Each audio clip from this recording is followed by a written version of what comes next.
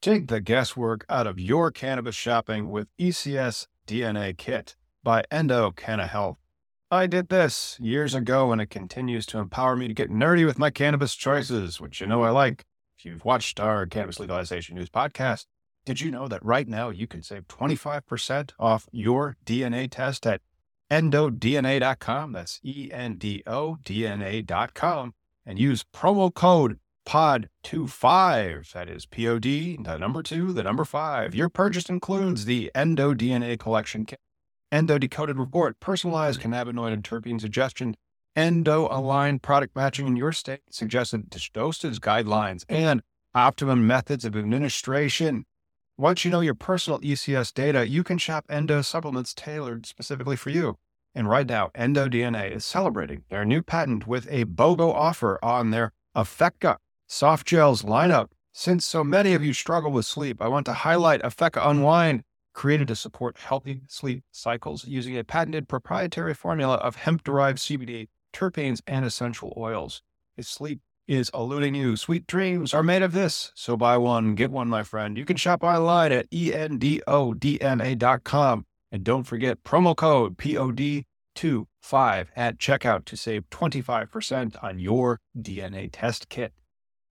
The Eckstein case is, oh my gosh, it's 2 p.m. on a Wednesday, and that's why you're here for Cannabis Legalization News. Hi, I'm Tom. Hey, it's Miguel. And what happened in your neck of the woods this week? Because I found out something about hemp in Indiana that I think is just stupid. Well, Seattle Hemp Fest is still fighting for the rights to live. The most recent debacle for them is Expedia, the Expedia Travel. They recently bought a building at the one end of this 1.5 mile stretch that Seattle Hemp Fest occurs on in the park. And now they're denying Seattle Hemp Fest access to the parking lot where they, for the past 27 years, have unloaded and loaded guests into this park. Seattle Hemp Fest tries really hard to keep a flow of traffic and be a good citizen. And so the fact that Expedia is pretty much giving them a hard time, it's pretty messed up. Well, isn't Expedia like they do bookings and stuff, right? They're a travel destination website where you book a vacation, isn't it?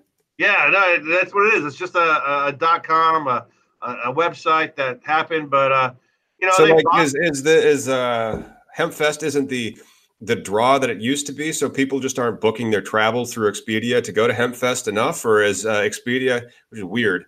You're in Seattle, Washington. Why wouldn't you be anti-hemp?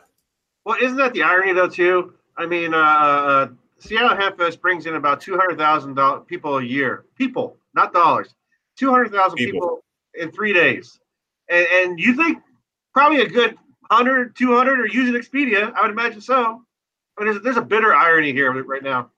Yeah, a travel company is shutting down a destination event. That sounds like the other bitter irony that came out of Indiana, and it's a new law. So let me just share my screen here.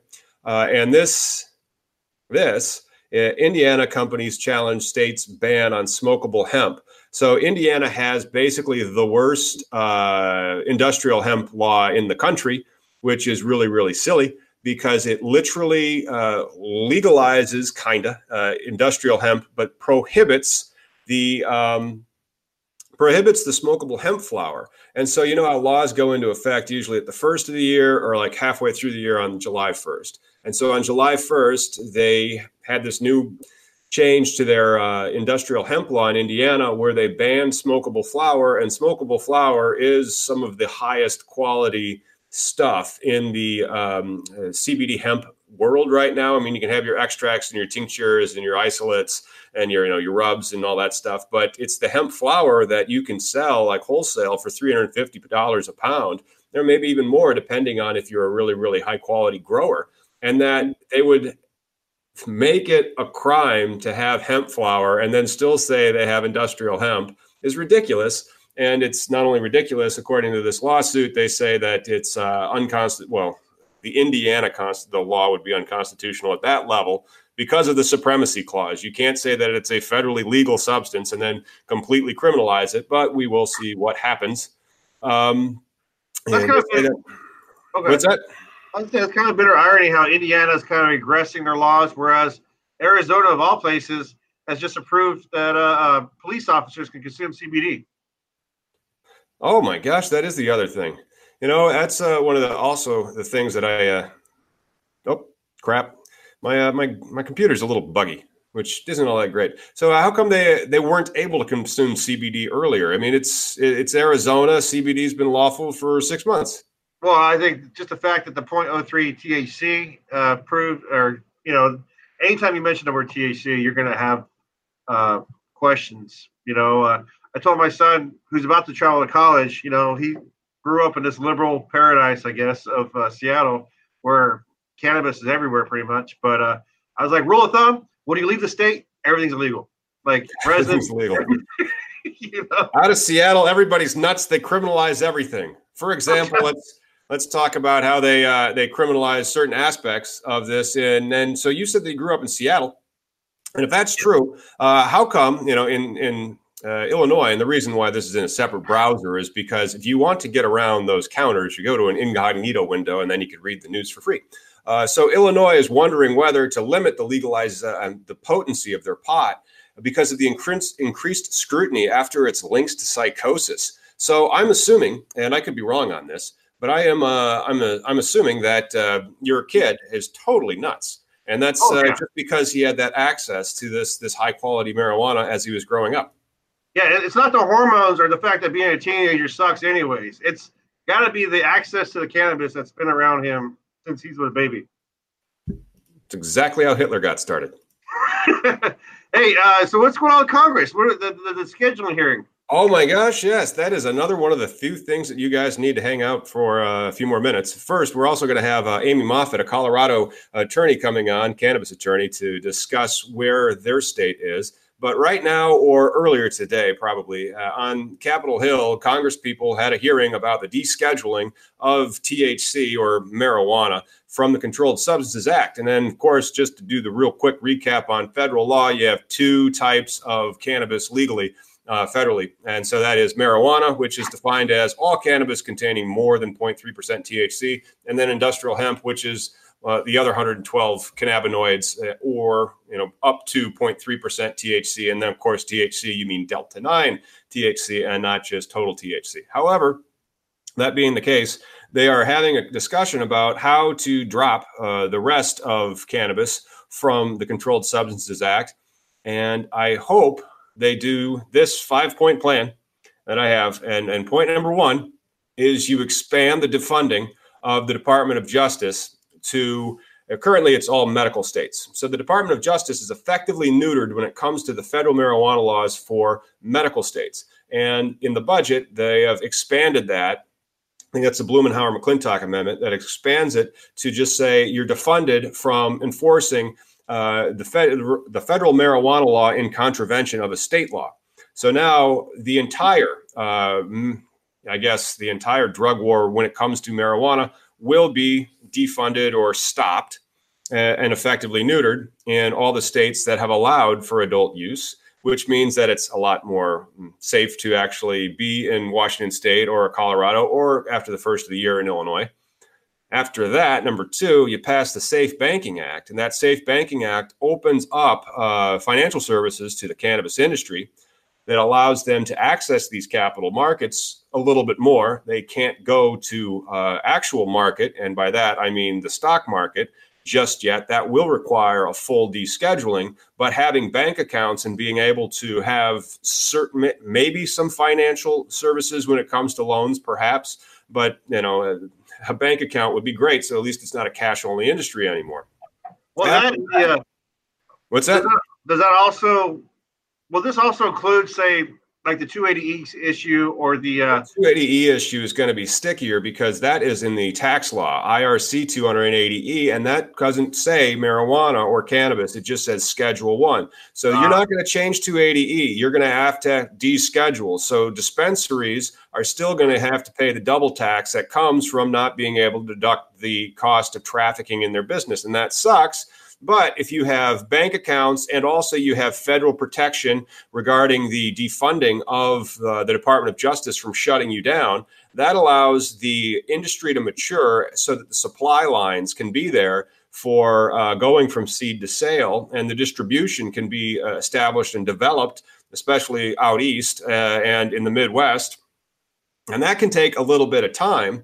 And during that time, we can use the Controlled Substances Act and its prohibition almost as like a tariff, like a very strange tariff, in the sense that we have locked out all people that want to import cannabis, like Canada or Colombia or any other low-cost producer, until the systems are in place in our states to be able to have our own industry. And then you can drop it from the Controlled Substances Act, and everybody will be, cool, hip, and groovy, I guess. So either it gets dropped or rescheduled. Say if it was scheduled to 2 or 3, that would eliminate a lot of issues for the tax issues, correct? No. I think the way that IRC 280E is written is that it's if you're trafficking in a Schedule 1 or 2 substance. So you would have to drop it to a Schedule 3. Still doesn't make any sense why it's in a schedule whatsoever. It's not a drug. It's a plant. Right on. Yeah, so Snyder keeps asking about Congress, but they're essentially just debating the whole situation right now about the whole yes, they're debating the merits. They may also be discussing the substantive bills that are currently in and before them. Some of those substantive bills we've discussed, a lot of them have been discussed on this show. Primarily, we're talking about, it used to be Section 538 of the budget. I'm not sure what it'll be this year, but that's the defunding of the Department of Justice, and that has to be passed every year because that's how appropriations work.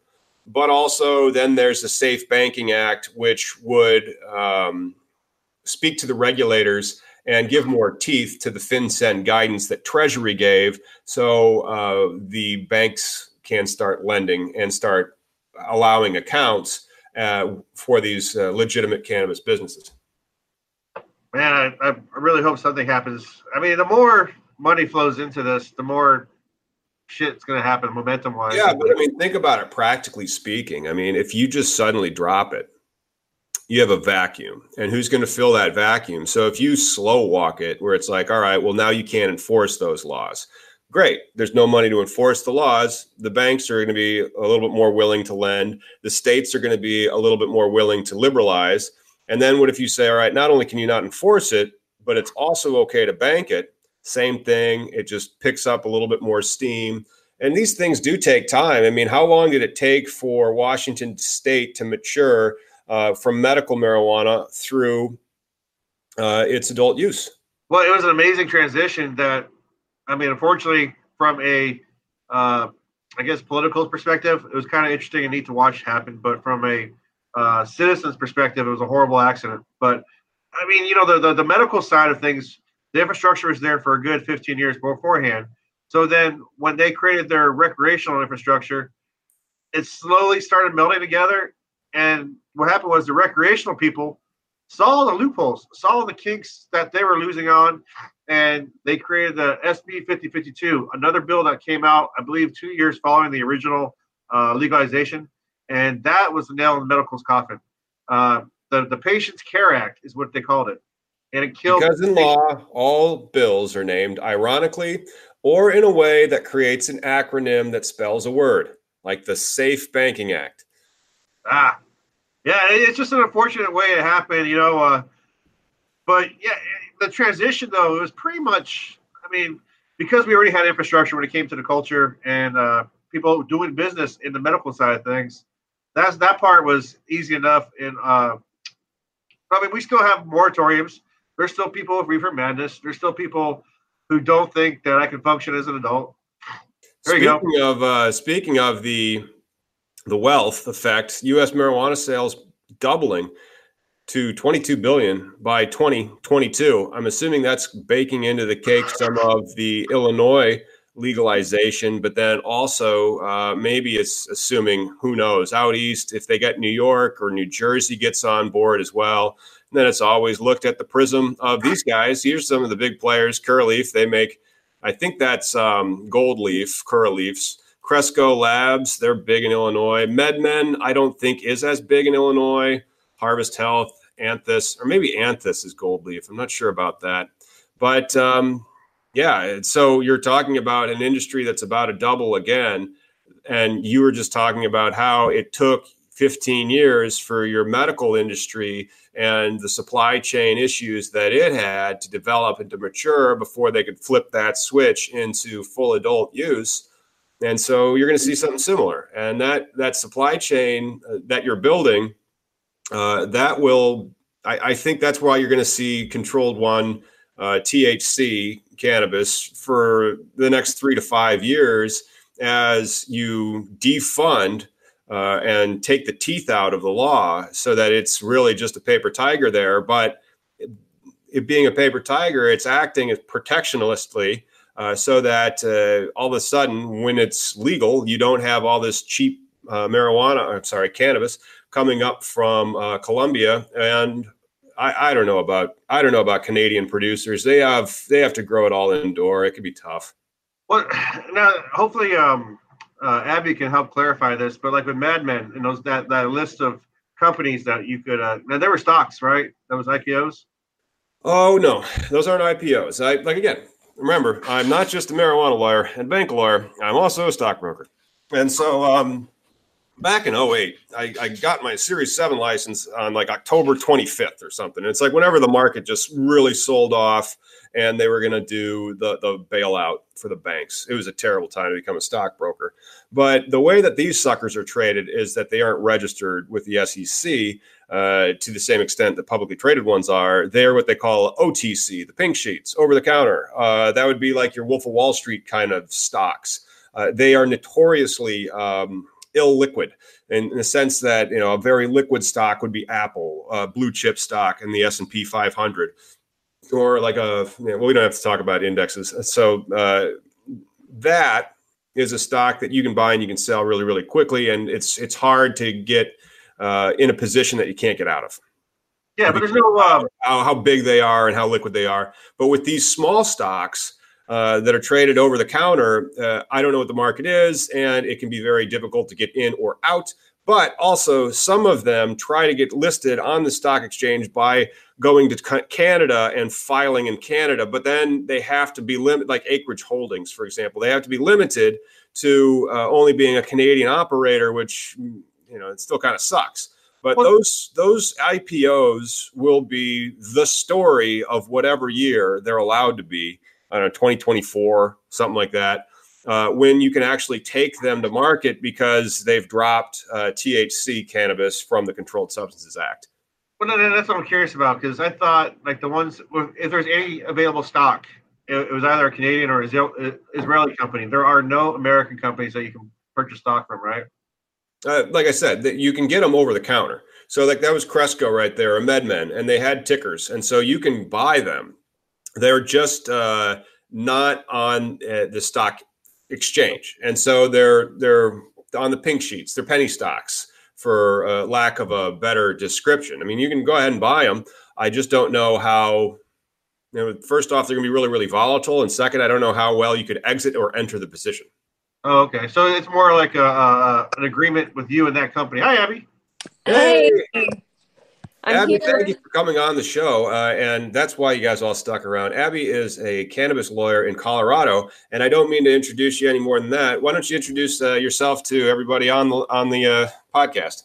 Yeah, of course. And sorry, my computer's having issues. I'm on my phone, but hopefully this works. It's got a video at least.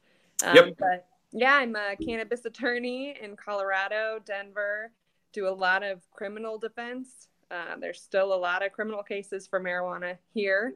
It's not totally legal, but also do a lot on the business side. I've had super interesting cases dealing with public consumption issues, bud tenders being charged.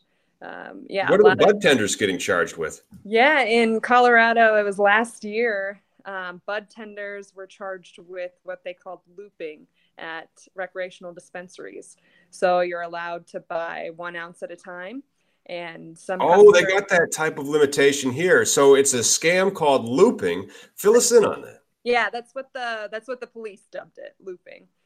So one person would come in, they'd buy 1 ounce, they'd go to their car, wherever, come back 15 minutes later, buy another ounce. So in retail sales, they couldn't keep track of the customers for privacy issues. So bud tenders didn't have a way to to know who was coming back if they were having a really busy day, except for just recognizing that person's face. And so the police charged the bud tenders as being complicit with these people who were coming in and buying more than they were allowed to possess. So they'd buy an ounce and then they'd assume that they'd be possessing more than 1 ounce because they'd have it in their car or their home or somewhere. So it was kind of an out there theory, complicity, but six to nine bud tenders got charged. They got charged with felony. So it's a crime. That was my next question. Like, all right, so it's legal, but it's not legal. And what was the crime that they charged them with? Charged them with possession of marijuana, distribution of marijuana over 4 ounces. So it was a felony. Holy crap. Hey, Miggy, is this a similar thing that you have in Washington State? So in Washington, I mean, obviously the diversion argument that everybody bitches about, we didn't have anything like that, no crackdowns. And Abby, correct me if I'm wrong, that was Sugar Leaf? That was the... It was called Sweet Leaf. Sweet Leaf. That was the only dispensary that this happened to. So it was an outlier. But yeah, I think they used it to make an example. Actually, the owners eventually got charged. Yeah. They're spending a year in prison right now. For their supposed diversion bullshit, which, I mean, did they take that, brunt because of the bud tenders being charged? Were they just like, no, give me the punishment? Or was that just kind of like, okay, we see you as the, like a RICO charge. You're the one in charge. You're the one running the show. So, yeah, they actually, it was a Denver district attorney case, and then they threatened to charge the owners federally. Federally? Yeah, this was the first time this had happened, that they were going to charge him with distribution of marijuana. And so none of the constitutional protections from the Colorado Constitution, they'd argue, would apply.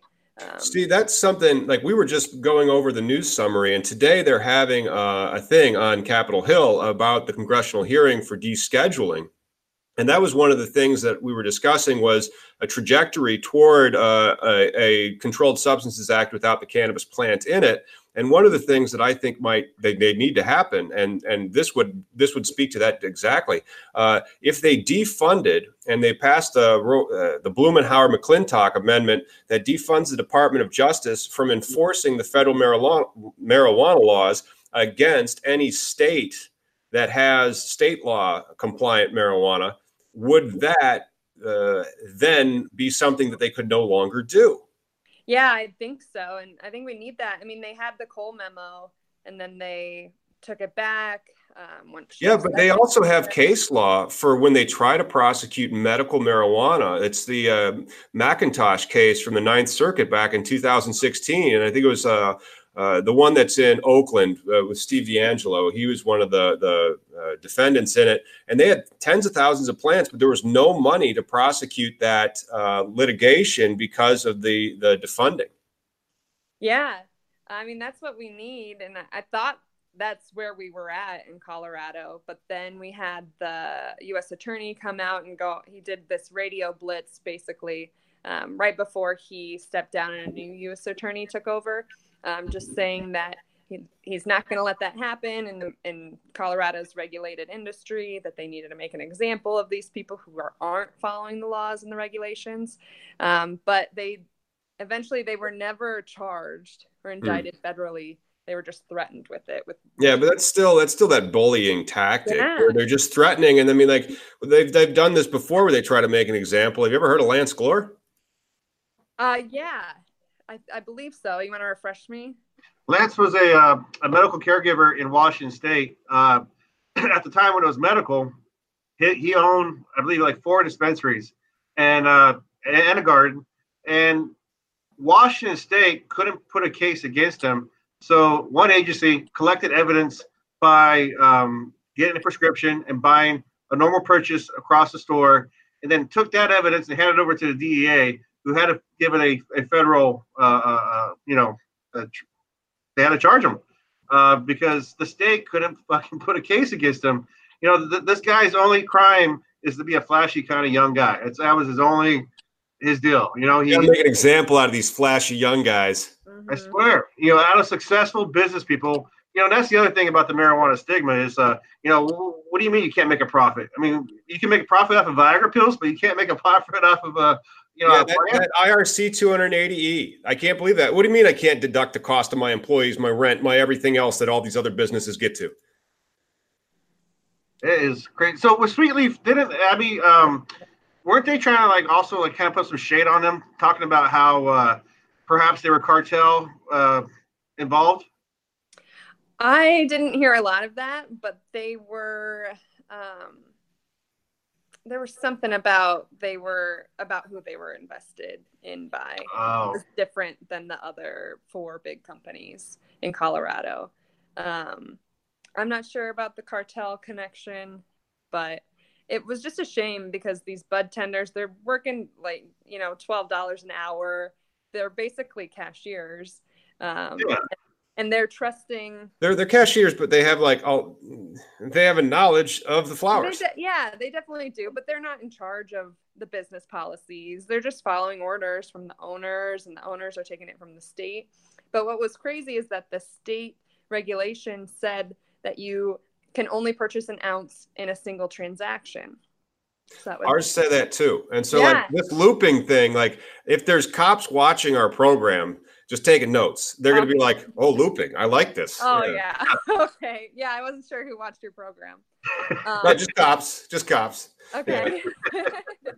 But all these bud tenders got charged in 2017. Well, January 1st, 2018, they changed the definition to clarify that a single sales transaction means 1 per day. So you'd think that before that, it wouldn't mean that. It could have been clarified. So it was a murky case. Well, how do you enforce that when you have multiple shops around you? What if I go get 1 ounce for one shop and Yeah, you can. And we have a street called Broadway in Denver. You could walk to shop and buy an ounce here and an ounce there, and you wouldn't be able to enforce it. And an ounce is kind of a bullshit limit. I mean, I've been to parties where a half a pound, people bring a half a pound for the party.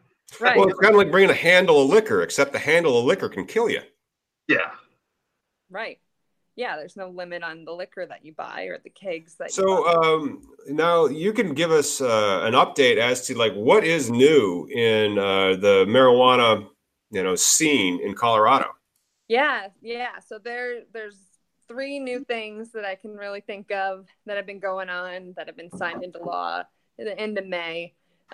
One is allowing publicly traded corporations or allowing out-of-state money to come in and to invest in Colorado, which is something that's happened in California and other states, and it's just been limited in Colorado. And so did you guys actually, when you created your statutory rubric, did you exclude outside ownership? Is that why? If I wanted to have a license in Colorado, I had to live in Colorado?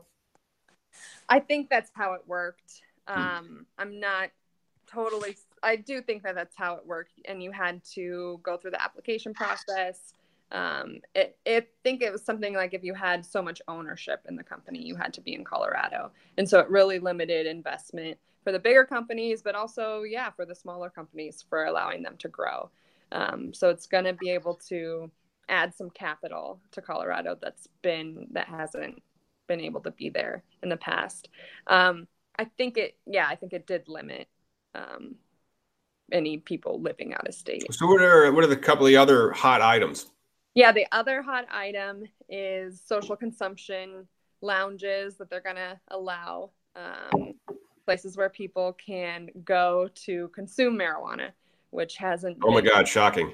Yeah, right. All these visitors, and where are they supposed to consume? And they go to the hotel and it says no smoking.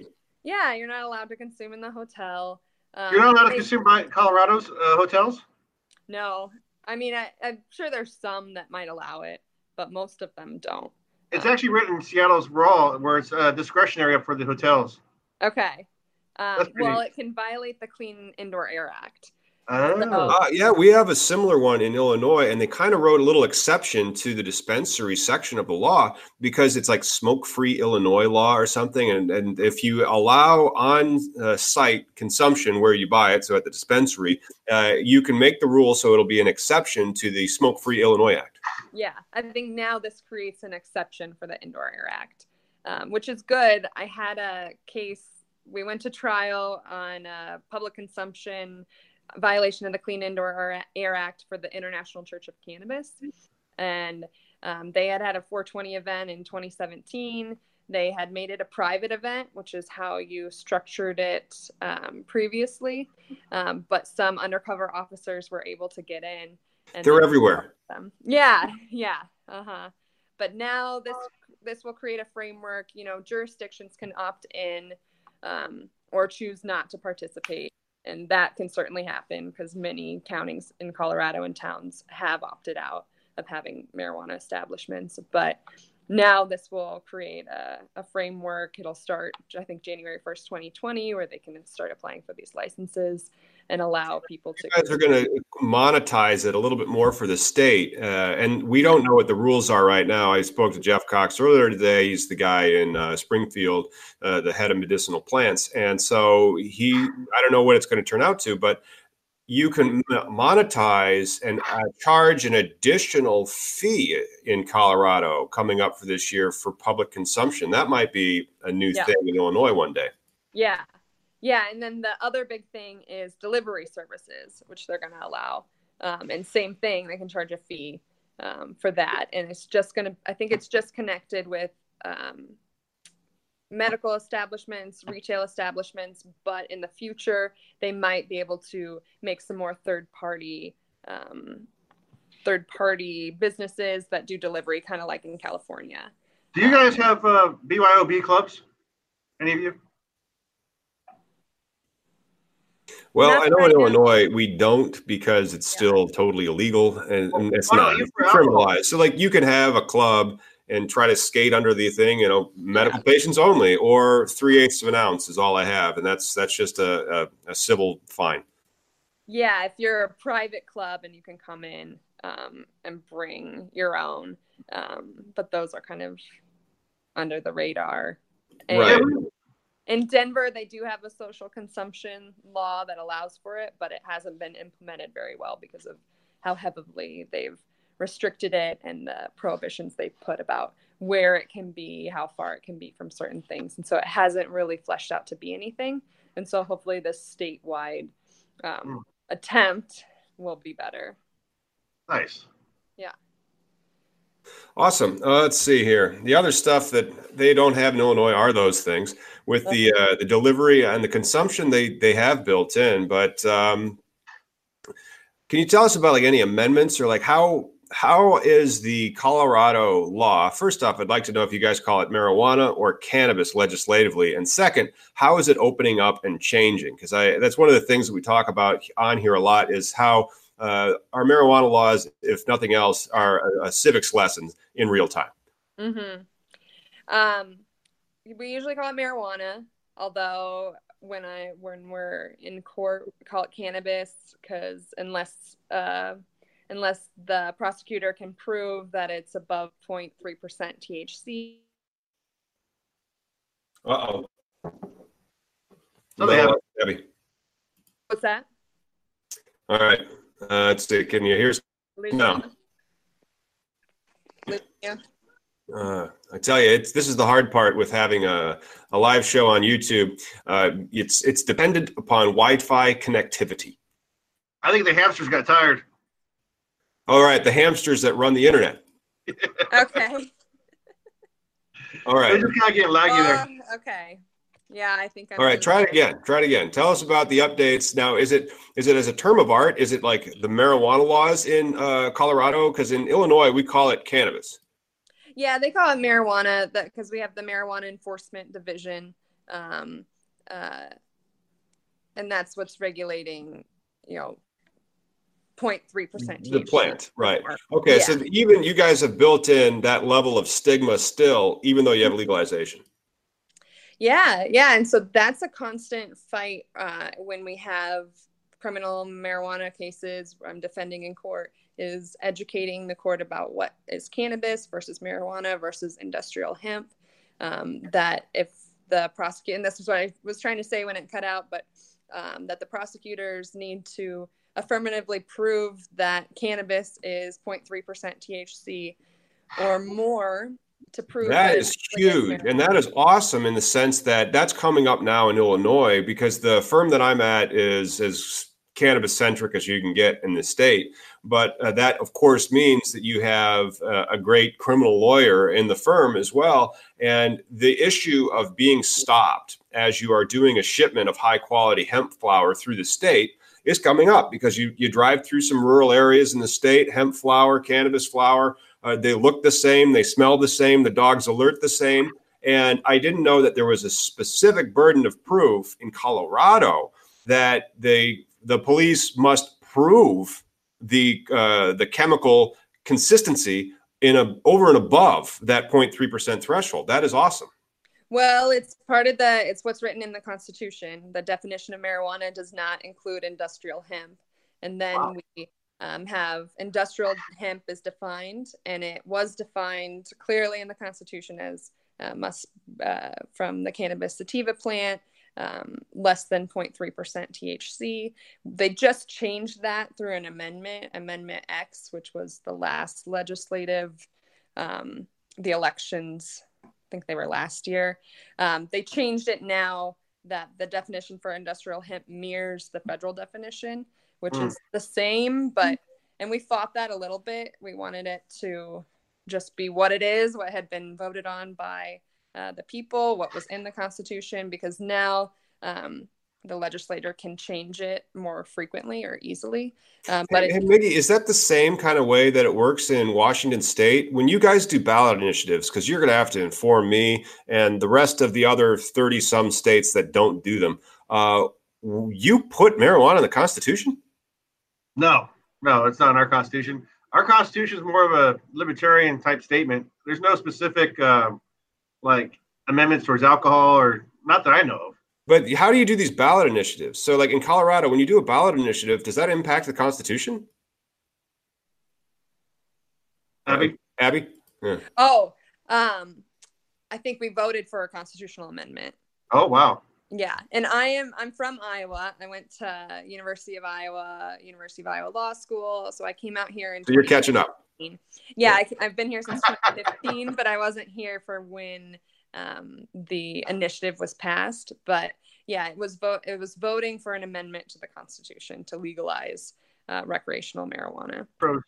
Fascinating. They don't have that, but that's interesting. And then, of course, it's the labyrinth, or what do they call it? The laboratory of democracy. So you have all these different states that have different things that they can do. I mean, like here in Illinois, you have to do it legislatively. You're not allowed to amend the Constitution of the state of Illinois through a ballot initiative, like it sounds like you're able to do in Colorado to legalize it. But then it also sounds like in Miggy's Washington State, the Constitution is just a libertarian that every now and then you guys, how do you handle the ballot initiatives then? What does that change?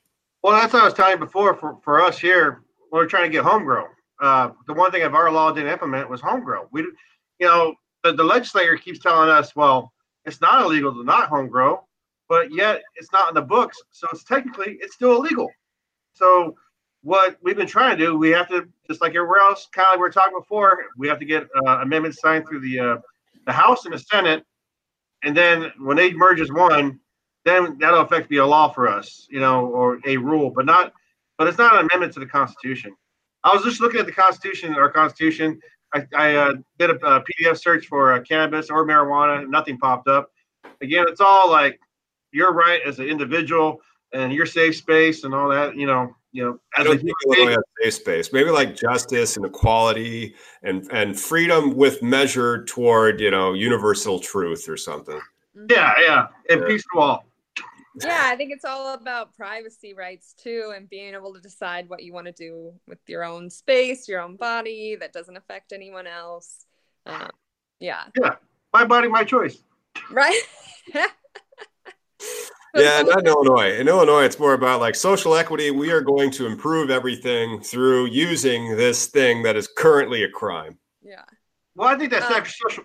It's gonna be great for like your state is setting a bar for the treatment of.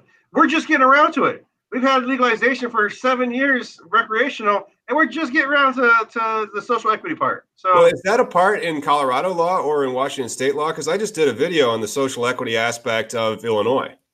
It's not. How about you guys in Colorado? It's not in Colorado, but they are talking about making it part of it, and it's kind of a scam. Like, well, it's not. I mean, like, it's noble, and by kind of, it's here's what it is in Illinois. You can be one of three things. First, you can have 51% ownership and control by an Illinois resident or Illinois residents. It's a company that have lived for the past 5 of 10 years in a poor area. And like this poor area will be like, you find the poverty levels that are kept on the national level, and you look for 20% of poverty levels, and you see where these areas are.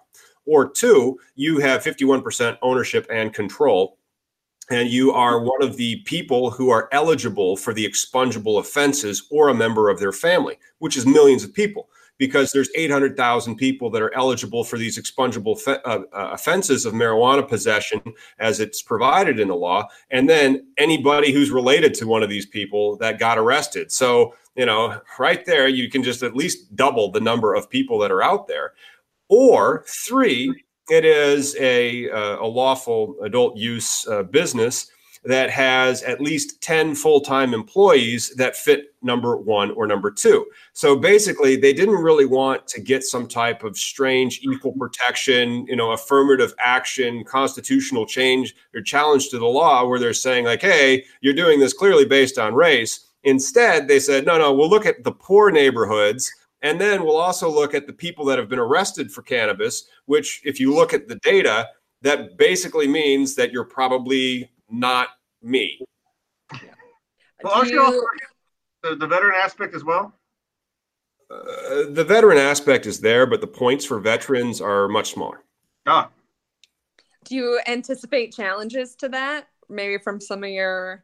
No, I don't. I anticipate that's why there's justice to it, and it's a good thing to try to rehabilitate the neighborhoods that you intentionally blighted through this law for the past 80 years. That's entirely noble, and I'm glad that they're doing it. But then you see what they've done is the first two required ownership and control, and the third one just required a number of employees. So they're just going to use the third door and try to run a bigger business, because then they can maintain ownership and control, but they're also diversity and social equity positive. Mm-hmm. And that includes the you guys are funding, right? The state is helping subsidize funding, whatnot. You need to be a qualified social equity applicant. And so a qualified social equity applicant would be a social equity applicant that has been awarded a conditional adult use dispensary license or a cultivation license. And there's none of the cultivation licenses that are currently open. Maybe the rules will change that. I don't know. But with the dispensary licenses, sure. So the way that you could structure your application is if you're a social equity applicant, is in such a way that upon your awarding of that license, you have 6 months in which to provide to the state your address. So you could then get the license, approve the loan, do the build out, and open. That'd be pretty nice. And you guys are expected to go in business next year, right? January 1st? The large producers getting to go into business on January 1st. So everybody who's operating now will be operating through 2020. New players will start appearing probably in 2021. Are you guys still prosecuting for cannabis? Oh, yeah. Because that's one of the things that I was jokingly having a conversation with a possible client about, like, hey, tell you what I'm going to do. Oh, shit, I'm not even sure if I can. I would have to go illegally buy weed, so not go to my medical marijuana dispensary, buy some shitty weed, and then, like, call the police on myself. Like, make sure that the amount that I have is the expungible offense amount, and, like, call the police and be like, I got it, man, come get me, just so I can get arrested so that I would qualify as a social equity applicant. Why not? Because it's disingenuous. That's why not. I'm busy, you know? Yeah, and hopefully the police aren't making it a priority anymore. Well, no, that's what I said. I'd have to you have to literally walk into the police station with like an ounce or something. Be like, I bought this on the street, man. Rusty, come on, I'm trying to get a loan. Oh shit. So are you involved, Abby, with the mushroom craze as well now? I'm not really. I've been following it though, that it's decriminalized in Denver. I've had cases though. They're still prosecuting it in other counties. Oh wow. Yeah. Grows or manufacturing. Because Colorado is kind of conservative, right? I mean, like Denver is a fairly liberal place, but if you get outside of that, isn't it pretty buttoned down? It is, yeah. And I practice all over the state. I had been a public defender first before moving into this cannabis firm, and I worked in Jefferson County, Colorado, which is more conservative, more law and order, I guess, and a few other jurisdictions like Colorado Springs. They're not as much like Denver. Yeah. Well, you got a base. That's a base town too, though. Military town. Yep. Yep. Mm-hmm. But haven't the numbers shown that you guys are better off for it by now? That we're what?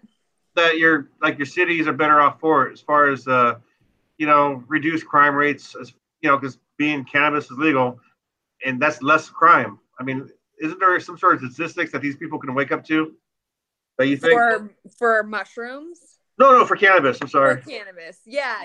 For I think everyone's gotten on board with cannabis for the most part. Okay.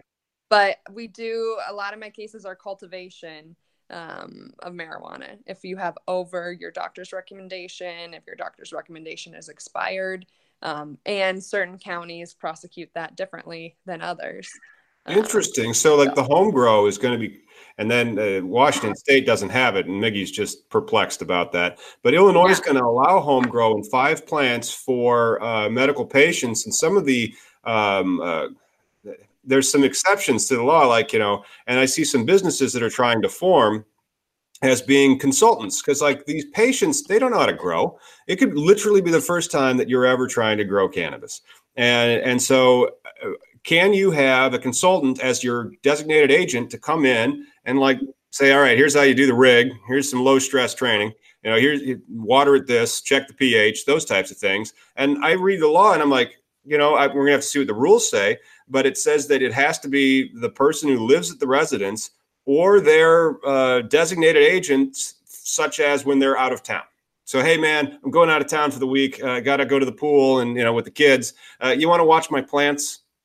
Really? So you don't? Yeah. How do they do it in Colorado? Well, in Colorado, you can have a designated caregiver, and so they can grow the plants in their residence. But they changed the law January 1st here also, where you can only have 12 plants in your residence. 12 plants? You can only have 5. Yeah.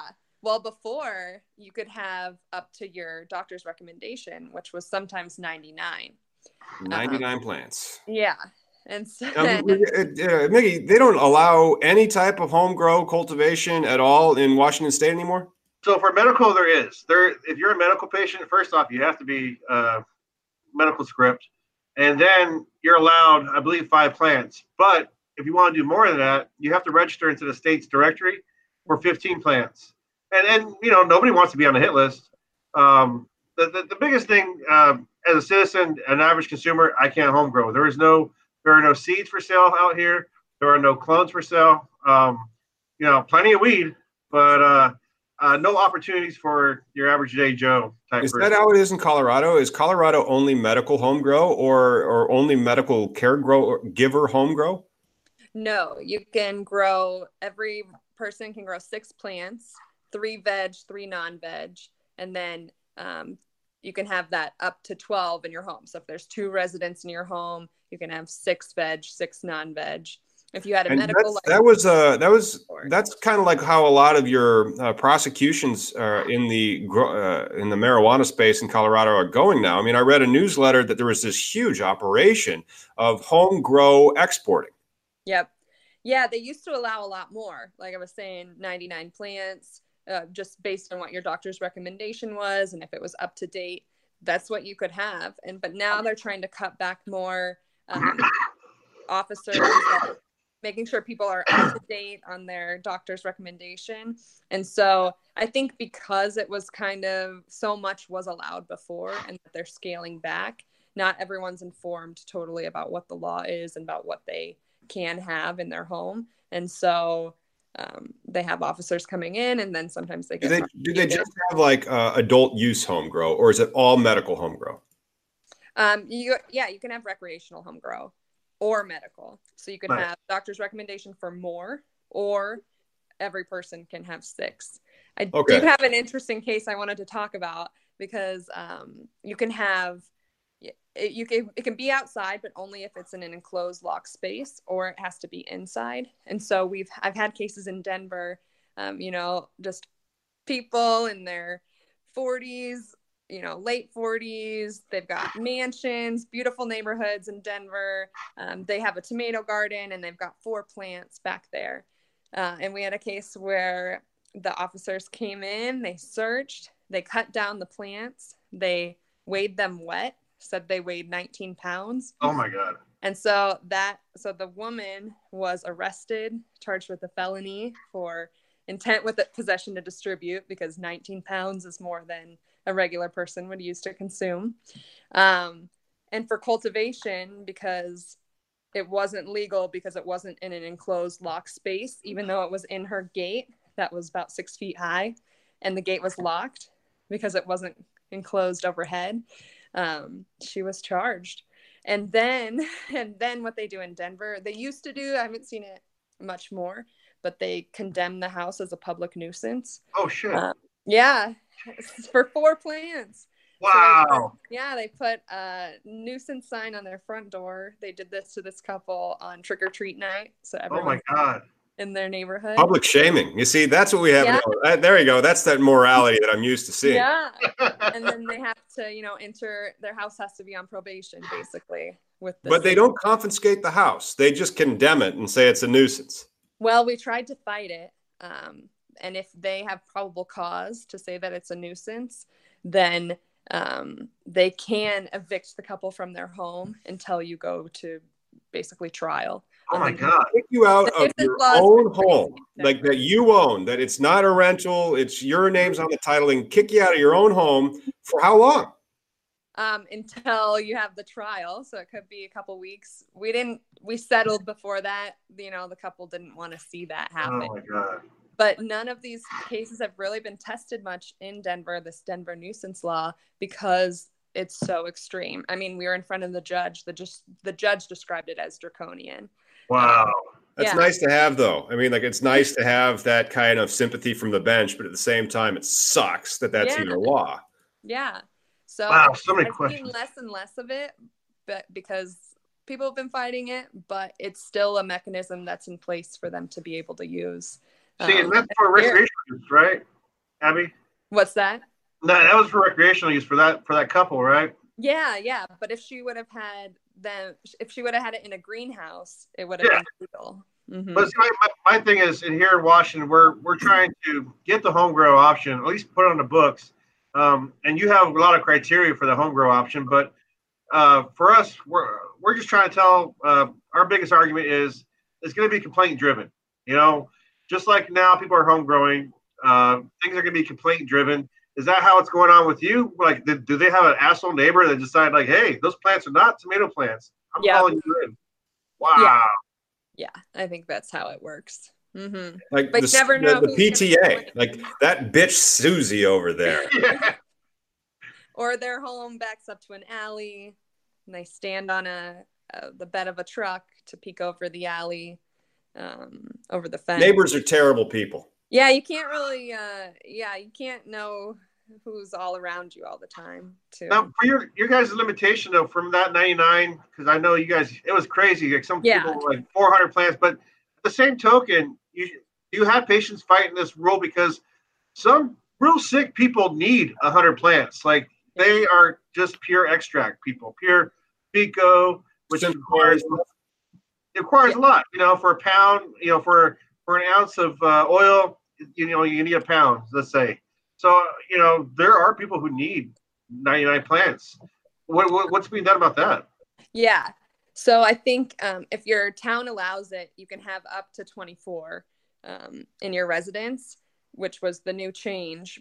Doctors can recommend more. I think doctors have started just to recommend less, but there are those patients out there who totally need salves or lotions or edibles to treat serious medical conditions, and this medicine changes their lives. Yeah. And yeah, so that is difficult for them, that they're limited to that amount. And they have fought. I mean, I think there are challenges to that limitation for the 24. It's amazing. I think it's okay. Oh, I was just going to say, but it is written into that law, that limit on the 12 and the limit on the 24, that the first if you have a doctor's recommendation for more, the first offense is a petty offense. And then the second, I think, is a misdemeanor fine. And so it's written in to try to educate people about the law, but I haven't necessarily seen it played out that way. Because if your doctor's rec is expired by even a day, then that protection doesn't apply. Sure. It's all of a sudden now you're not sick anymore. Yeah, exactly. Yeah. So we argue your debilitating medical condition never expires. Unless it's been proven to expire. Mm-hmm. Oh man, it's just unfortunate. I think we've gotten to where we're at with legalization because of sick people, but now because of recreational, sick people are tired of showing up to the Capitol or whatnot. Yeah. It's not an option for a lot of these guys. Yeah, and they really spearheaded this fight in Colorado, and now it's it's a lot about recreational and about the regulations that come out from that and about the business structures. And I do think that they get tired of it. Yeah. Yeah, but the business is pretty cool. The business is cool. Like you're saying, Tom, is watching this whole process is a slow, painful, educational on our system. If I didn't have to try and get this home grow, and if I didn't have no understanding of the Senate, the House. I thought one bill goes through, we're good to go. But only in Nebraska. Yeah. Unilateral, right? Or it's the Lance Armstrong of the state governments. It's got one nut. So do you think you're close in Washington? No. Well, so now it's hanging up second year in a row in a committee. And the irony is it's a Democratic-led committee, which you would think they'd be all about the social justice and reform and getting it all correct. But each time there's just somebody who they're afraid they use either the federal laws against it. Like, as soon as we legalize home grow, they're going to crack down on us. But 7 years deep into this industry, it's got its infrastructure. People are paying their bills and living right. I don't think the zombie apocalypse is going to happen as soon as I get a right to do something. As a matter of fact, it'll benefit the state because now you got a new product of freaking tax, clones and seeds. Then right there, you're preaching to Illinois' choir because, they're a broke state. They're a state that had outflows of people year after year, the shittiest roads that I've ever seen. I just got back from Wisconsin a couple of weeks ago. You're driving in Wisconsin as normal, and then you get across the state line, and it's just like open holes and just burn out everything. It's like, back in Illinois. Yeah, they need this. Illinois needs it. Iowa needs it. Iowa is so far behind, though, because Iowa, I reviewed their hemp law, and Iowa is almost as bad as Indiana. And I just don't think that they're going to make any change anytime soon because it's Iowa's culture to be very, very conservative. Yeah, I think as long as there's a Republican governor, nothing will happen there. And who knows I think a Democratic governor would have to run on that for it to get money. As much as I want to say Democrat, Republican, it's just so ironic that Darth Vader's leading the legalization with McConnell. Yeah, but like he's such a shit. I mean, but when it comes to hemp, he's your shit. But then as soon as you make the cleavage between, oh, okay, well, I'm glad that you like these other 112 cannabinoids. Have you heard about Delta 9 tetrahydrocannabinol? Oh, that stuff's for hippies. No, sir. No, thank you. Mm-hmm. Well, him and Obama both have grandfathers that were slave owners. So that's, I don't know if you heard that, guys. There's some dumb shit he said. Oh, it was some no shit, dumb shit he said. But hey, I do have to go. Break's ending for me. I got to go back to work. Hey, and I wanted to thank Abby for coming on the show and for discussing the state of the art in Colorado's marijuana market. And, come back on and then give us a report in a few more months about where you guys are at. Yeah, this has been great. Thank you for having me. Thanks for working with my technical difficulties. And yeah, I'd love to come back on. Should be easier next time. Yeah, it should be. All right. Bye-bye, everybody. All right.